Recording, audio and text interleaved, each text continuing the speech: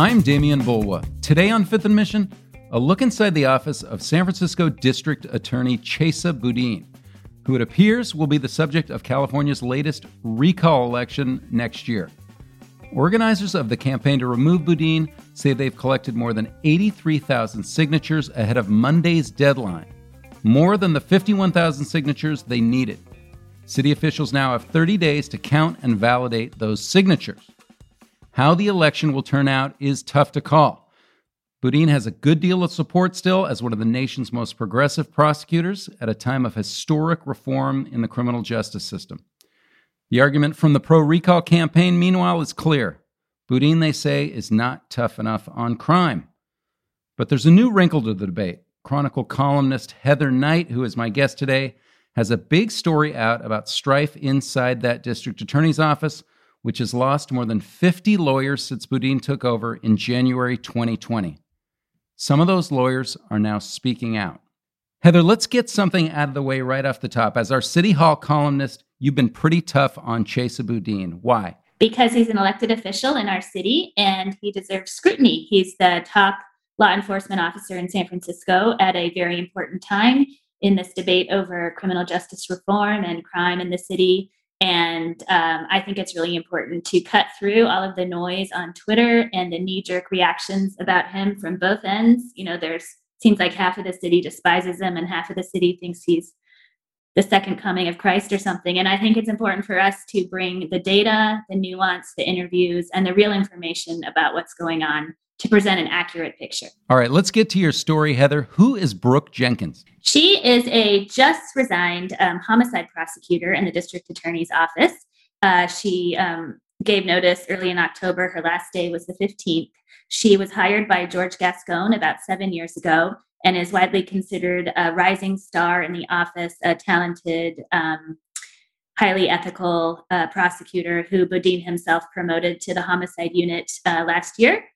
She grew up in the Bay Area and attended law school at University of Chicago, moved back to the Bay Area, and has just quit to work for his recall campaign, interestingly. She's 40 years old, a mother of two little kids. She's Black and Latina, and she describes herself as a progressive prosecutor who, of course, believes in the main tenet of Boudin's campaign and tenure as DA, which is that the criminal justice system is in need of major reform. She has no doubt about that. And she wanted to speak out. She's being very public.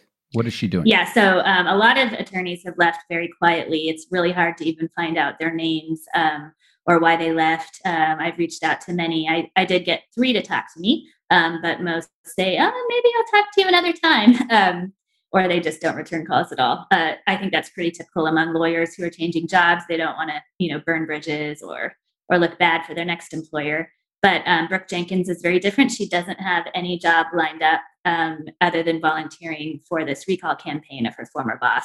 And she actually came to me wanting to tell her story and describe her concerns with the office, including unorganized management, not much attention paid to the day-to-day workings of the cases, high turnover, very low morale. She described the DA's office as a, quote, sinking ship.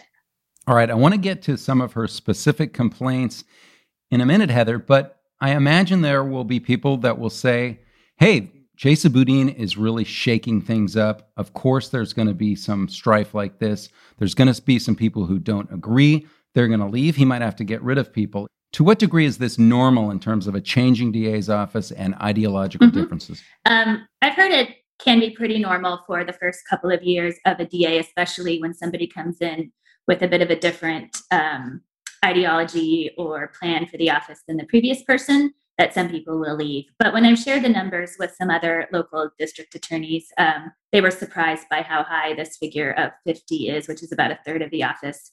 I was talking to the San Mateo district attorney, Steve Wagstaff, about it and told him the number. And he said, wait, 15? And I said, no, 50. He's like, oh yeah, that is high. So there will be turnover, but this seems like a lot to most people. And I did interview Chesa Boudin himself, and he said he had a lot of reasons for this turnover. One is that he does want new energy. He seems happy that there are people who are excited to join the office and work for him and serve the city. He said the pandemic had a lot to do with it. A lot of workplaces, not just attorneys' offices, but everywhere, are having a hard time keeping people. People are opting to do different things with their lives. So he had some different explanations, but it is certain that this seems to be a high percentage of people leaving. And has this turnover had an impact on the office? Our colleagues have reported there was a judge recently who criticized the DA's office, saying they're shuffling in and out attorneys. It's having an effect in court. How many openings does he have, and is it affecting the work they do? He said he's able to hire enough people and that he only has 4 vacancies out of 144 positions. So he's not concerned about that at all. Other people are concerned that with inexperienced people, and especially people who haven't prosecuted cases before, since many of them are former defense attorneys, that they just need a lot of training, and that with so many people handling one case and then leaving, it can result in some errors and some missteps, which seems to be what that judge, Bruce Chan, was talking about a few weeks ago in Superior Court. And what does Chesa Boudin say about alleged disorganization? He said that he has a very talented staff. He's fully confident in their ability to handle these serious cases, everything from homicide to sexual assault to domestic violence. He says that most of those units still remain largely staffed by career prosecutors, and that these concerns are overblown. All right, I want to get into it with you, Heather, about some of the specific complaints and cases. But first, a quick break on Fifth and Mission and a reminder about our listener survey. We've got some great feedback so far, and we'd still like to hear from you. Go to sfchronicle.com/survey.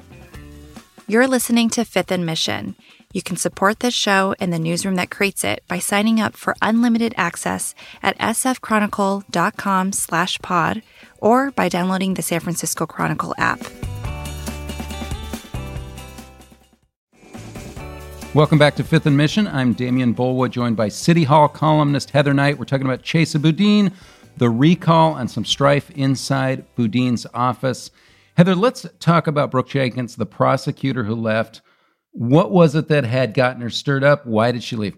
So, as I said before, when she came back from maternity leave last year, Chesa Boudin promoted her to the homicide unit. And right away, she sensed the loss of 6 senior attorneys that he'd fired on his first day.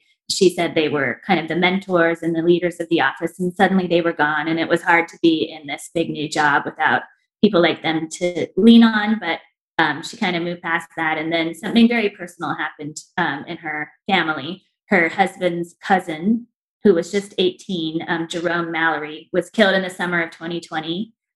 Police determined that 4 gang members in a car had killed him, and that 2 of them had fired the guns and arrested all of them, but couldn't determine which 2 actually pulled the trigger.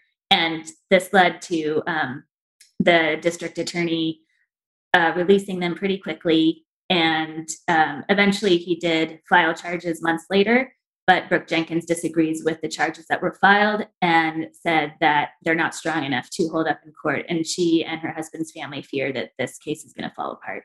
So is this an issue of progressive reform, or is it a philosophical issue about how you charge cases? Where does it fall? Well, shortly after taking office, District Attorney Boudin did say that he was not going to file gang enhancements, which can add extra years of state prison time onto separate crimes if it's found that the person is a part of a gang and committed the crime in that capacity. He said that those unfairly affect Black and Latino men and have led to mass incarceration and long prison sentences. And so only in very extraordinary circumstances would he use those. Brooke Jenkins said he also hardly ever files just regular gang charges. And she believes that this is an instance where those are necessary. And so she thinks that he's allowing ideology to take precedence over safety and just and good prosecution.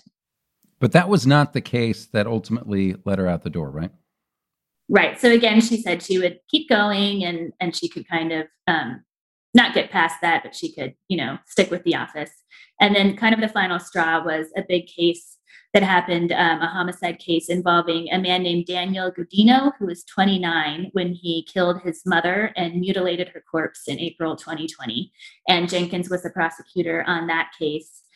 She did secure a guilty verdict in court, And then the jury took up the issue of whether Gudino had been insane at the time of the killing and should go to a locked state hospital, or if he had known what he was doing and should go to prison. And the jury hung on that issue. And according to Jenkins, she and the public defender decided to let the judge make the final call on that.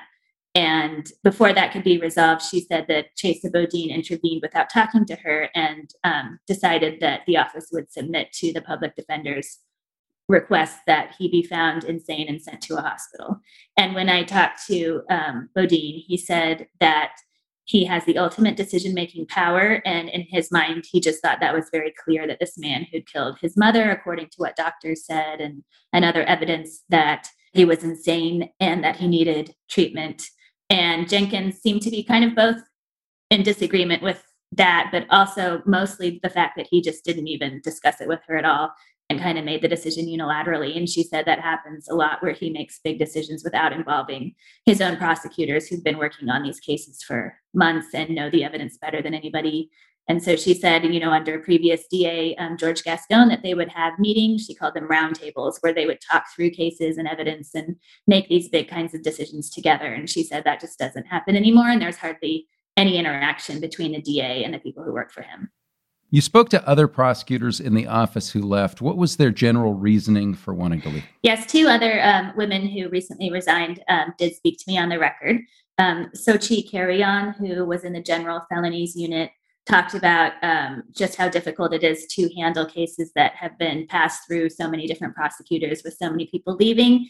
And she said, that can create mistakes, and whoever's the last prosecutor handling the case, the buck stops there. And she worried all the time about something being messed up that then landed in her lap, and then she'd be held responsible. And she said she even worried about losing her right to practice law in the state of California, and she called it very stressful. She also didn't like this idea that she said Boudin has, which is that he's bringing these new revelatory notions of criminal justice to the office, and that they were all kind of old-fashioned traditional prosecutors. She said the San Francisco DA's office has always been ahead of the curve on these issues and has practiced restorative justice and tried to find alternatives to incarceration for a long time. And she found it offensive that he thought that, in her mind, that he was bringing that for the first time.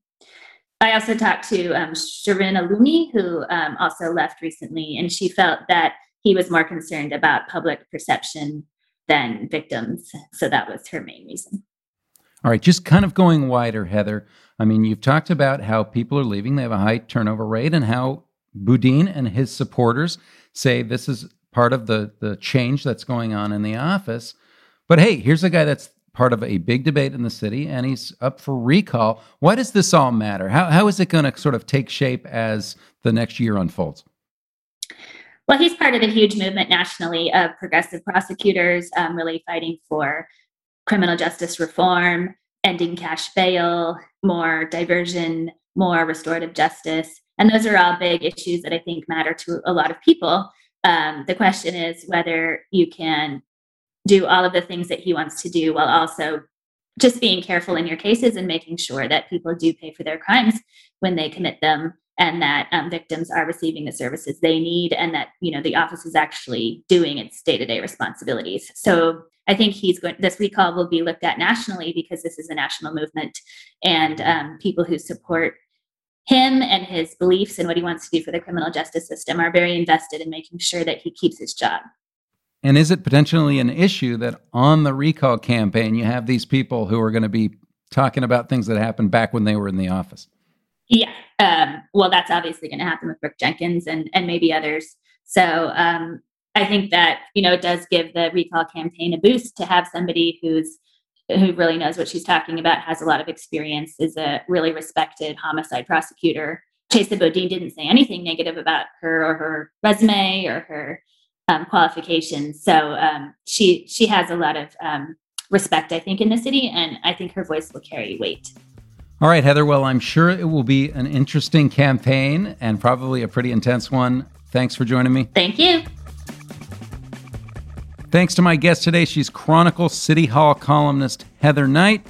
Thanks to King Kaufman for producing this episode, and thank you for listening.